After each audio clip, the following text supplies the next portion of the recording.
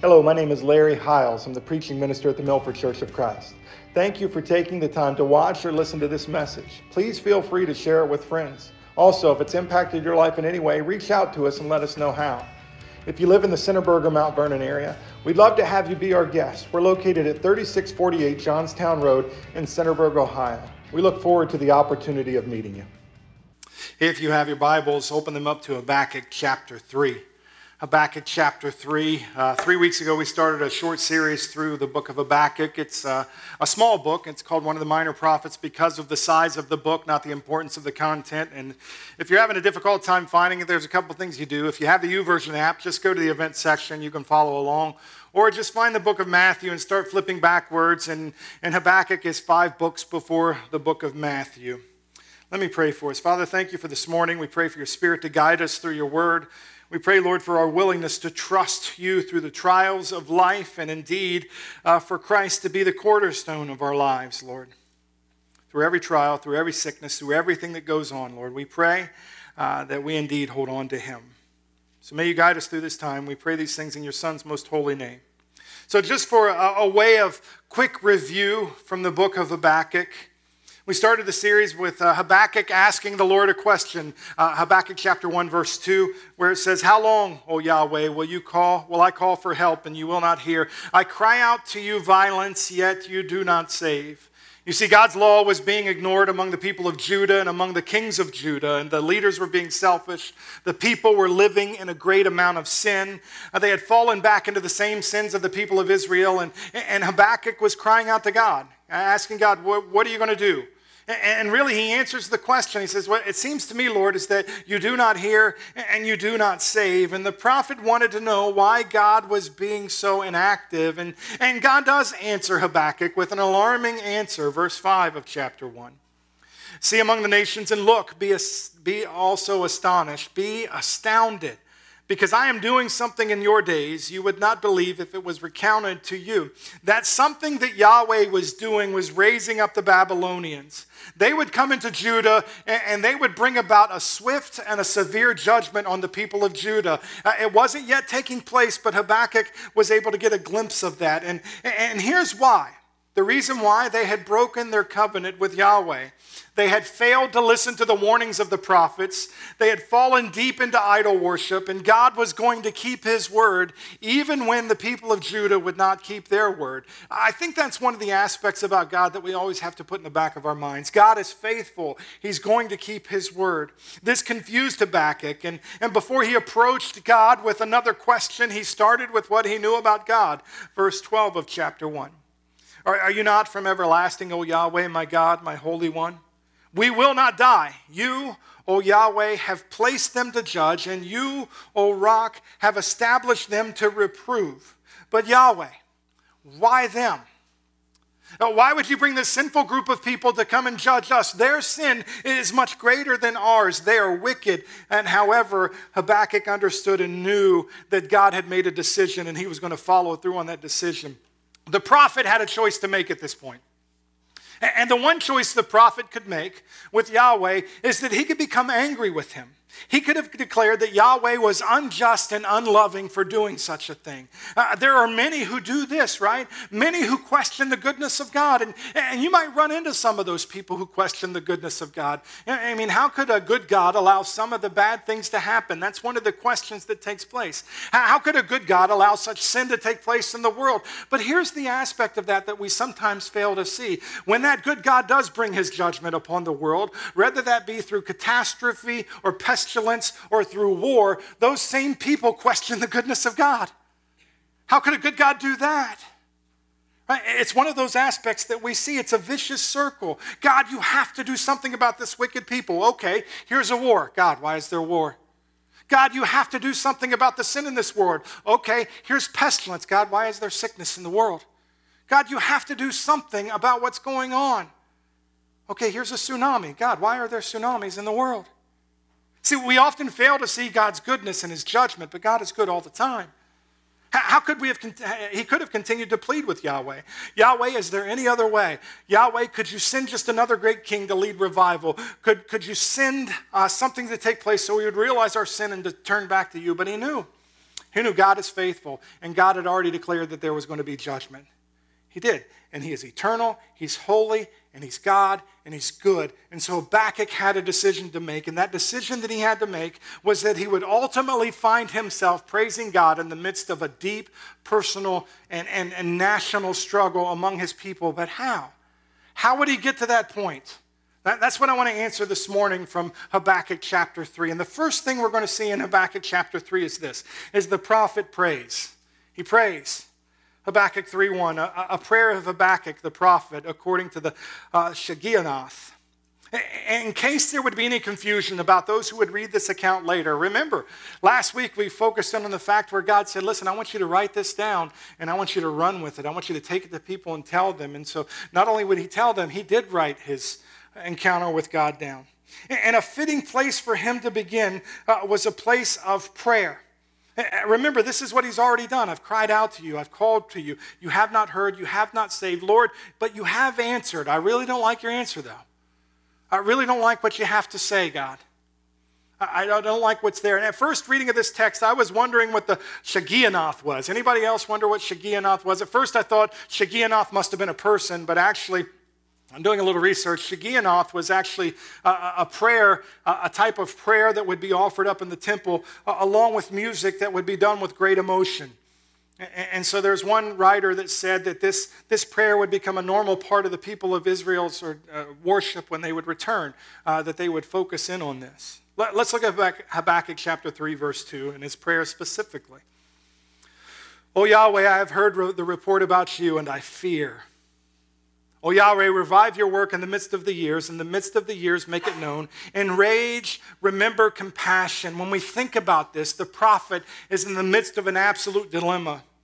Yahweh has declared that judgment was rising. He knew before others the extent of that judgment that would soon come upon the people. He's heard the report of God, and listen to what he said. Did you see what he said? And I fear. I fear. Right? And when we think about everything that Habakkuk could have prayed at this point, he didn't pray to Yahweh for deliverance. He didn't pray to Yahweh for a personal escape. He didn't say, all right, God, I know what's coming on these people, but can you get me and my family out of this? No. It reminds me of Dietrich Bonhoeffer, if you've ever heard his story. He was over in New York. He was teaching at a seminary. And right before the last ship, he got on the last ship that was able to go back to Europe. And people were trying to keep him over here in the United States. And he said to the people trying to keep him over here, if I'm going to be part of rebuilding the church in Germany, I have to go through the struggle with the church in Germany.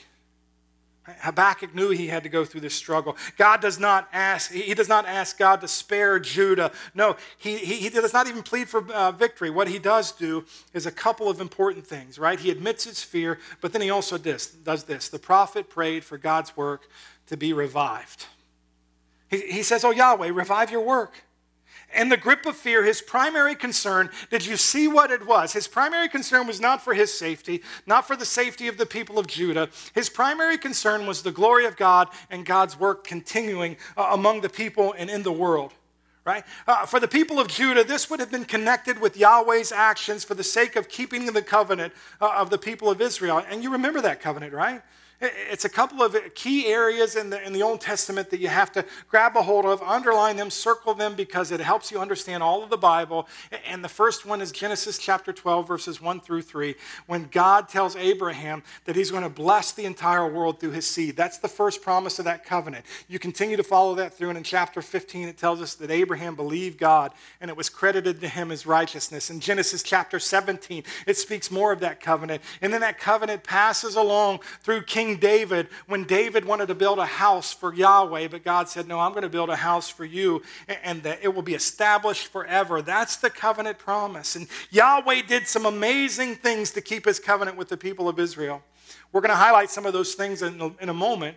But the point we should see is that the prophet is asking God to do the works in the present day that he had done in the past. And since they had not yet been taken captive, this shows his faith in the promise of Yahweh, right? Lord, I know we're going to suffer. Lord, I know that you're going to take us away from this land. Your word has already promised that. You've already shown me that. But here, listen, Lord, I want your work to be revived. What would have been necessary for Yahweh's work to be revived among the people of Judah? It's one thing. It's repentance.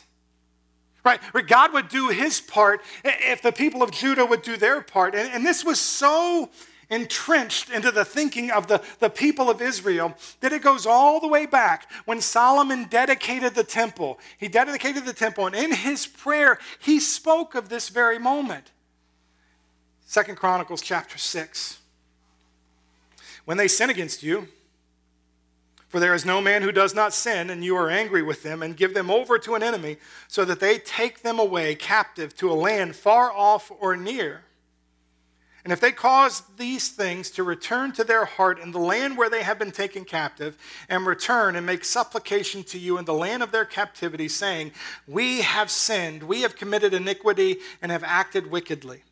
And if they return to you with all their heart and with all their soul in the land of their captivity, where they have been taken captive, and they pray toward their land which you have given to their fathers, and the city which you have chosen, and toward the house which you have built I have built for your name, then listen from heaven, from your dwelling place, to their prayer and supplication, and do justice for them, and forgive your people who have sinned against you. See, Habakkuk is saying, listen, God, remember this. As we get there and we understand what we're going to go through, revive your work among us. And that work revived in us will lead us to repentance, and that repentance will restore us to a right place with you. Could it have been that Habakkuk understood that why God was bringing the judgment upon the people of Judah? He knew God's ultimate intent, to fulfill his covenant and to return them to a right relationship with God. Friends, when we suffer, when we go through trials, when things are taking place with us as individuals, as a body of believers, as a nation, we have to be willing to ask the question, Lord, why? Is there something in me? Is there something in us? Is there something in our nation that's forsaking your ways? We need your work to revive, Lord, and it starts with your people getting to that point of repentance. Jesus is recorded in the Sermon on the Mount as saying these words, don't worry. Don't worry about what you're going to eat, what you're going to wear, what you're going to drink. Your Father will give you all of these things. And this extends to us when we think about all the things that we tend to worry about. What are you worrying about today, friends? What's the deep question in your heart? Is it the state of the world? Progressivism being forced upon our hearts and minds of our children in schools. I mean, Tom spoke to that. We agree that it's an important issue that we have to speak to. That's right. The constant divide of those who claim to lead us in Washington, the threat of an economy collapsing. Is it the threat of war? You just turn on the news, and depending upon who you listen to, they continue to tell us that World War III is just around the corner. What are you worried about? Is it liberalism invading the church? Is it the threat on the institution of the family? What are you worried about? Is it your health? Is it something going on with you? Right? So are you praying for God's work to be revived even in the midst of all of those situations? Because Jesus, when he said, don't worry about what you're going to eat, what you're going to wear, what you're going to drink, he says one thing. Matthew chapter 6, verse 33. But seek first his kingdom and his righteousness, and all these things will be added to you. Imagine how this world would change if our outlook on the everyday struggles that consume us, that we wouldn't find ourselves caring about the realities of those things as much as we would care about the righteousness of our Father in heaven, about his glory. Imagine how much the world would change if we would find ourselves as his people less worried about how we're going to respond when everything falls apart. And we would find ourselves worrying about, okay, how can we make God look good when things fall apart? How can we consider his kingdom? See, through the inspiration of the Holy Spirit, Paul wrote these words to the church, and he said, this is our responsibility, church. The manifold wisdom of God might be made known through the church. Through the church, that's through us, as we seek his righteousness, as we seek to establish his kingdom on this earth. So the prophet prayed for God's work to be revived. And friends, that starts with us. He prays for something else. He prays for God to remember compassion in his judgment, or mercy. Right? To remember mercy. Yahweh, I know that judgment is coming. I know that we deserve this. Yahweh, in your wrath, be merciful. And what a prayer of faith that this is, right? God, you're going to destroy Jerusalem. You're going to burn the temple. You're going to take your people away. But even in that, God, remember mercy. Remember mercy. Did God answer his prayer? Did he answer his prayer? Well, we don't know right here in this book, but we do know when we put it together with other sections of Scripture.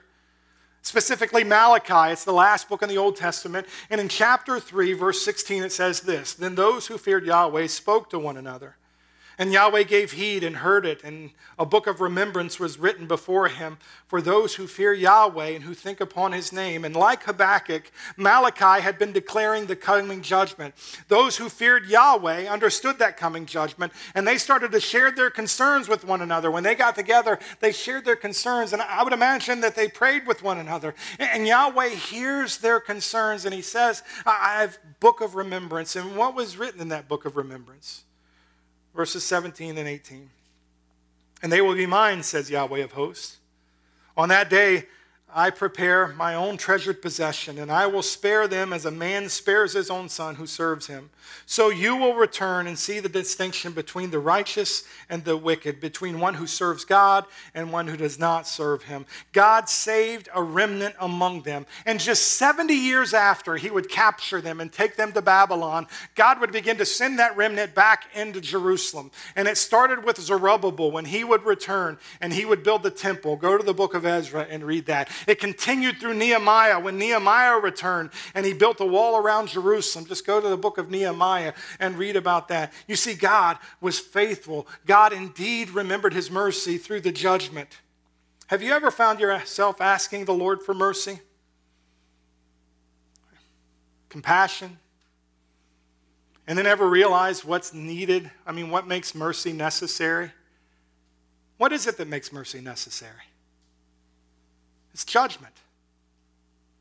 It's when you've placed yourself in a position to be under the wrath or the judgment of God, that it's at that point that mercy and compassion are fully seen. And our problem is often is that we often have a difficult time remembering when God has shown us mercy in the past. We often have a difficult time with remembering how God, when he could have punished severely, he's given us an opportunity that we didn't deserve. The writer of Hebrews informs his readers about those whom God chastises. I read more of the passage before our service, but verses 5 and 6 one more time. "And have you forgotten the exhortation which is addressed to you as sons? My son, do not regard lightly the discipline of the Lord, nor faint when you are reproved. For those whom the Lord loves, he disciplines, and he flogs every son whom he receives." Friends, if the Lord is taking you through a time of correction right now, you have to see that as a point of God's love. And you have to understand that even through that point of judgment, there's a great amount of mercy and compassion that the Lord has bestowed upon you because he's given you an opportunity to pray for his works to be revived in your own soul, for you to once again seek his righteousness and his kingdom above all things. So Habakkuk prayed. Do we start with prayer before we get to praise? The next thing Habakkuk does is the prophet ponders. Look at verses 3 and 4. "God comes from Teman, and the Holy One from Mount Paran. His splendor covers the heavens, and the earth is full of his praise. His brightness is like the sunlight. He has rays flashing from his hand, and there is the hiding of his strength." Does anyone else have a difficult time with poetic language of the Old Testament? Man, I have a difficult time. I'm just going to make a confession to you right now. I'm not the biggest fan of the book of Psalms. I struggle through the reading of the Psalms every year. But with this passage right here, I was able to do some study. And now that I see what the prophet is doing, this is some of the most beautiful wording that we could ever grab a hold of from this book. The first thing Habakkuk does is he describes a theophany, a vision of Yahweh in the Old Testament. And he's painting a picture of what he sees in this theophany. And within this picture, there's the great reminder of what Yahweh has done in the past. And it begins with coming from Teman and the Mount of Paran. And it's a picture of what took place at Mount Sinai when God began to work with the people of Israel through Moses. And the flashing rays of light coming from his hand is the law that he was giving to them.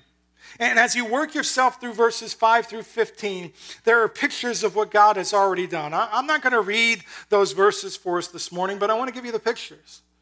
In verse 5, he's referring to the plagues of Egypt, and he moves on to remember the tents of Kashan and the under wickedness and the people of Midian trembling because they would be going through the same things the people of Israel would. In verse 9, he sees Yahweh with his bow made ready for war, and whatever enemy there was, God is ready, God is vigilant, and he will conquer. Verse 10 paints to a picture that Yahweh holding back the waters for the people of Israel to cross the Red Sea. In verse 11, it points to Joshua chapter 10 when Yahweh made the sun stand still for Joshua so he could defeat an enemy. Right, in verses 12 through 15, we get a picture of the list of ways that Yahweh has defeated his foes. And the picture that Habakkuk is seeking to paint for us today and for the reader then is that God is faithful. He's faithful. There may be fear in his heart because of what is coming, but there's faith in the midst of fear. Why? Because Yahweh has already done so much to keep his covenant with the people of Israel. And he knows, remember we talked about this last week, oh Yahweh, we will not die. You're going to keep your word. We're going to trust you. The key for us today is to have the same kind of faith. It's to have the same kind of faith. To look back on what God has already done for us and so we can have a clear picture of what God has already done for us. Think about it in the terms of when we were at our worst. Right? What has God done for us when we were at our worst? The Bible tells us in Romans chapter 5 that we were saved while we were sinners.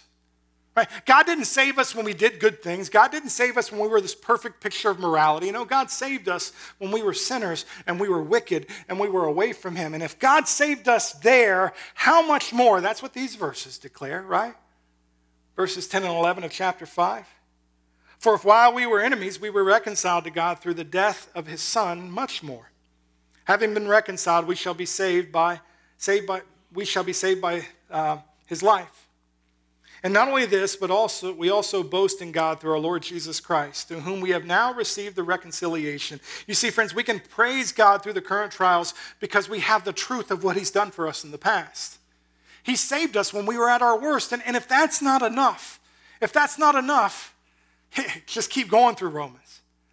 Therefore, there is now no condemnation for those who are in Christ Jesus. Man. That verse should be an anthem for every follower of Christ in the midst of every struggle that we walk through. Because the truth is most of the struggles we walk through, we willingly take ourselves into those struggles with decisions that we make, right? And he's already given us the promise that if he saved us when we were not followers of his, how much more? How much more? And we focused last week on that fact and that promise, right? That if we're faithful to confess our sins, that God is faithful and just to forgive us of our sins. And he tells us here there's no condemnation for those that are in Christ Jesus. If that's not enough, he tells us that he's given us his spirit that we can put to death the misdeeds of the body. Those are those next verses. I'm not going to read them. And if that's not enough, we're promised that nothing will separate us from the love of God that's in Christ Jesus. Nothing. I won't read the verses. Tom will just scroll through them. But look at the promises of God's word. They're there for us. He's already determined what he's going to do for those that are in Christ Jesus. And so when we find ourselves in the midst of all of the struggles that we can find ourselves in, there's where we need to ponder. We need to think back, man, God saved me when I was at my worst. God sealed me with his Holy Spirit. He's told me there's no condemnation when I remain in Christ. He's also promised that there's nothing that can separate me from the love of God that's in Christ Jesus. That is worth thinking on, and more importantly, that's worth standing on in faith. That's where we need to anchor our souls to, right? And we think back through that, what prayer has God answered already? How has he brought you to the place where you are today? See, friends, God has been faithful. And like the prophet Habakkuk, if we're going to find ourselves at a point of praise, we got to remember what he's taken us through and remember what he's promised that he's carrying us. So the last couple of weeks first we took Dom, and then we took Dom and Tate to the beach in Apple Valley. There's 3 beaches in Apple Valley, and so these just little small things. And I'm sure to an eye of a 2-year-old and a 3-year-old, these things are kind of gigantic. And so Dom really enjoys when the ski boats or the ski-doos go by. because they create waves, and for a little 3-year-old body, those waves are kind of big, right? They're enough to begin to knock him over by the time they'd reach up. And the first few times that happened, he would look back and to see if I was standing right there with him, and I was. And then it got me thinking about the first time that I had seen the ocean. Actually, the first time I saw the ocean was the first time CJ saw the ocean. We were going on a family vacation, and Preston was with Roy and Melinda on this vacation. They were going down to see family. So April and I and CJ, we rode the A1A. Anybody else ever ride the A1A? And we had just seen the ocean the day before, and we got to a place just south of Jacksonville around New Smyrna, and we looked over, and there was a beach, and we said, well, let's stop at the beach. And CJ wanted to get in the water, and I, as a parent, you need to say yes more than you say no, especially when things are like that. And I didn't know much about the ocean. I did know it looked rough, right? And so we got in the ocean. I got up in about thigh deep, and CJ was probably about this tall at that point. And as the waves were coming in from where I'm at to where the back of the wall is there, I'm not exaggerating when I say the waves were at the top of the window there. And I thought, well, this is the ocean. Must be normal, right? So then those waves came in, and by the time they got in, the waves were here. And so you imagine little CJ's body. I grabbed a hold of his hands, and he was just a little kid at that point. And as that wave was coming in, I looked at him and said, hey, CJ, this is a hold on to daddy wave. So he grabbed both of my hands, and then his body would be raised up with that wave, and I'd get pushed back. And then we'd laugh, and then he'd look out and see another wave, and hey, Dad, this is a hold on to daddy wave. And so he'd grab my hands, and he'd wave, and we'd just go back and back and forth. And it's one of those mental pictures that I'll never let go in my mind. I couldn't find the picture to put it up for you. I looked for it because April took a picture of that moment. Because it really got me thinking, man, much of our problems in life are similar. That if we'll just ponder and think of what God has already done for us and how He's taken us through those hold on to daddy waves in the past, that if we'll just trust Him and hold on to His hands through the struggles, we'll see every struggle in life as a hold on to our Father in heaven wave. God is faithful. We need to ponder those moments and look back to that point. Hebrews chapter 13, verse 5. Make sure your way of life is free from the love of money, being content with what you have, for He Himself said, I will never desert you, and I will never forsake you. So the prophet prayed, the prophet pondered, and that put him to this final point where the prophet praises. But before we get to the point of his praise, he is honest with Yahweh, and he once again mentions fear, right? He's already said once, I'm afraid, and now look at verse 16. I heard, and my inward parts trembled. At the sound, my lips tingled. Decay enters my bones, and in my place I tremble, because I must wait quietly for the day of distress, for the people to arise who will invade us. The simplicity of this confession is amazing. The entire chapter, many say, is a prayer, right? They say. But the prophet has poured out his heart before Yahweh. And not only in this chapter, but what was recorded in the entire book. And Lord, I've cried. You have not heard. You have not saved. Lord, you've answered. I don't really like your answer, but for the sake of your glory, I'm going to trust you. Lord, I'm afraid.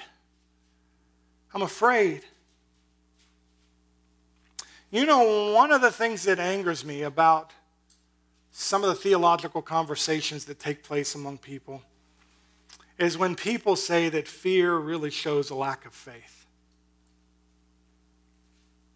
I guess at times there's a reality that can be the case. But there are other times that we just got to be honest with our Father in heaven, like the prophet here was. And say, Lord, I know it's coming, but I'm afraid. Right? And why wouldn't Habakkuk be afraid? Well, he was going to lose his home. He was going to lose his family. He was going to lose his nation. He was going to lose his way of life. Many were going to suffer and die at the hands of the wicked Babylonians. How could he not be afraid? How could he not be afraid of what's coming? His fear wasn't, God, I don't trust you. It's God, I really don't like what's about to take place. I'm afraid. I'm afraid. And when you put that together with the vision of the Lord's work among the people, especially the work of judgment, I think many of us would find ourselves in the similar position that Habakkuk did right here.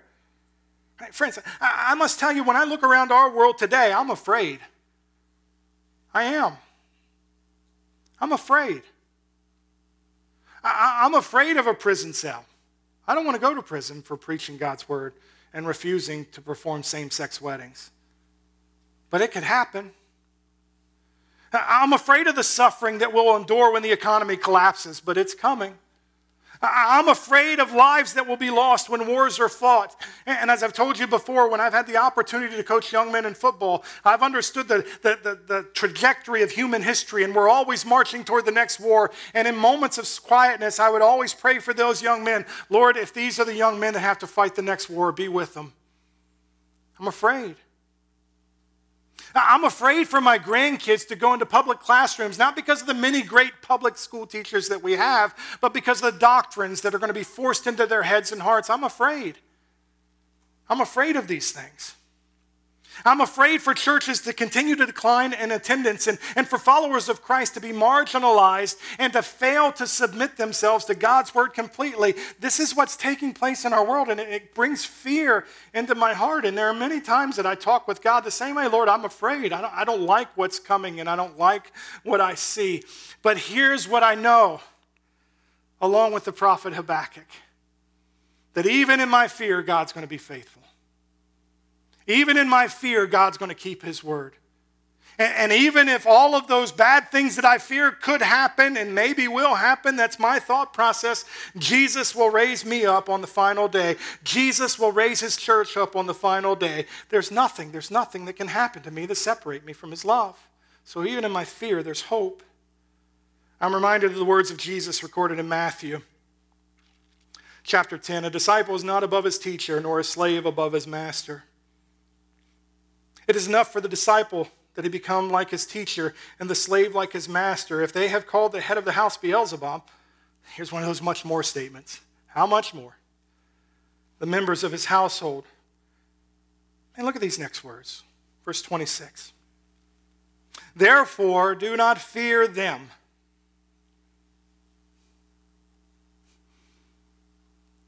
Do not fear them. Don't fear the politicians in Washington. Don't fear the ones who are trying to dilute God's word in the church. Don't fear the progressives who seem to be winning the battle. Don't fear the diagnosis that seems like there's no hope. For there is nothing concealed that will not be revealed, and hidden that will not be made known. What I tell you in the darkness, speak in the light, and what you hear whispered in your ear, proclaim upon the housetops. Doesn't that sound an awful lot like seeking his righteousness and the advancement of his kingdom? Right? Doesn't that sound an awful lot like what God told the prophet last week? What I tell you right now, you take it and you run and tell other people about it. Verse 28, and do not fear those who kill the body, but are unable to kill the soul. But rather fear him who is able to destroy both the soul and the body in hell. The Bible declares this, give knowledge to a wise man and he will be still wiser. Make a righteous man know it and he will increase his learning. The fear of Yahweh is the beginning of wisdom, and the knowledge of the Holy One is understanding. Friends, what fears do you have today? Right. Have you applied these verses to those fears? Have you confessed what's keeping you up at night to the Lord? Father, I know you have my best interest in mind. I know that nothing can separate me from your love. I know that you'll raise me up on the last day, but I'm afraid. I'm afraid of being alone. I'm afraid of what the chemo will do. I'm afraid that my heart will stop with no warning. I'm afraid that the job will no longer be here. I'm afraid that my child will never come back. I'm afraid that your church is going to disappear. Lord, I'm afraid. And then remember the promises of God's word. Nothing can separate you from the love of God that's in Christ Jesus. He'll raise you up on the last day. One of the most beautiful promises in God's word is found in a little verse that Jesus quoted from Isaiah. And it's one that I think that we should take to heart. And he says, a battered reed he will not break off, and a smoldering wick he will not put out. You see, God's big enough for our fear. He's big enough for our pondering and our questions. He's big enough for us to pray and a reality to God and says, God, I know what you're doing, but man, I don't know if I like it, but I'm going to trust you. Allow your fear to drive you to the Lord, and when you do, you'll find yourself in the same position that Habakkuk did. Look at verses 17 through 19. Though the fig tree should not blossom, and there be no produce on the vines, Though the yield of the olive should fail and the fields yield no food, though the flocks should be cut off from the field and there be no cattle in the stalls. The elements used in this verse are progressive in nature, and they start off by taking the people who they're spoken about to just complete desolation and starvation. Right? That's where it finally ends at. Right? And the prophet is saying, Lord, even if all of these things happen, friends, I know I've shared this idea before, but the question pops up here as well. And we got to ask this question, is Jesus enough for us? I mean, do we pray to the Lord that same way? Lord, if the job goes away, if my spouse leaves, or if the sickness will not be healed, or if the culture changes, or when my freedoms are taken away, or when the country collapses, or God forbid, even if this church one day should close its doors, do we even say then, even through all of those things, Lord?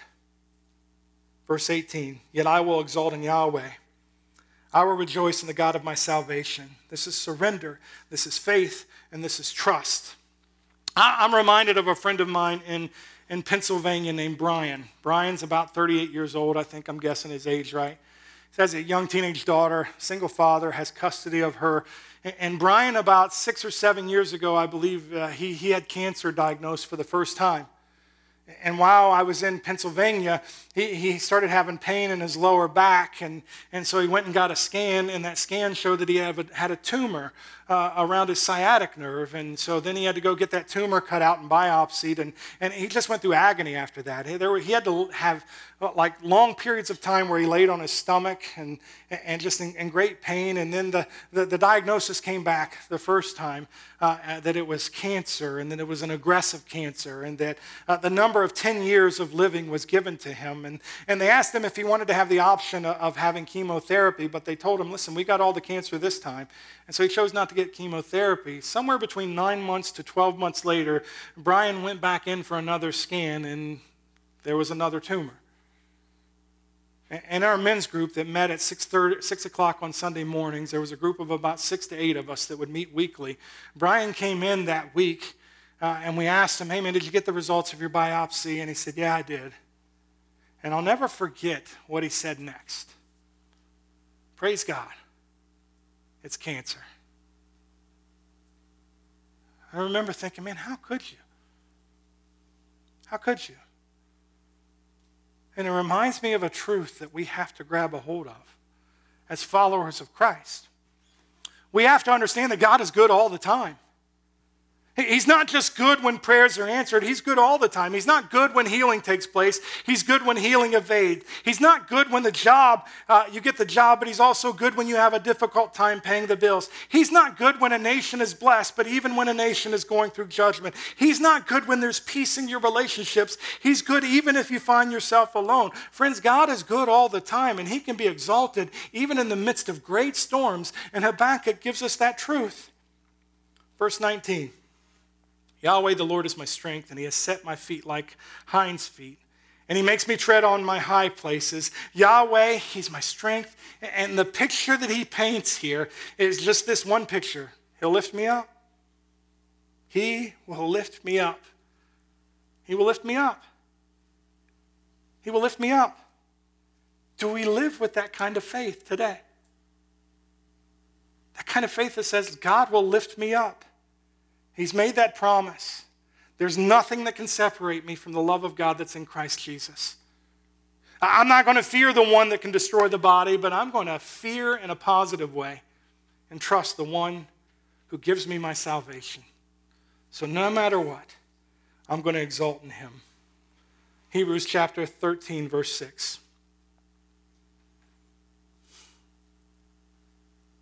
So that we confidently say,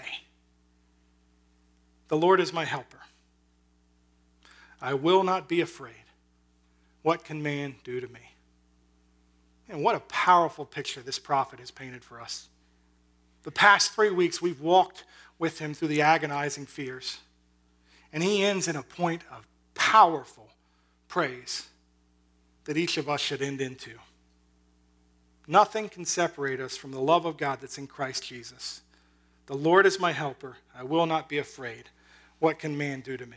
Let me pray for us. Father, we thank you for the love and grace you give us in Jesus Christ and the opportunity that we have to be here today to worship you. We thank you, Lord, that Jesus is the cornerstone of our lives. We praise you, Lord, that in him there's victory.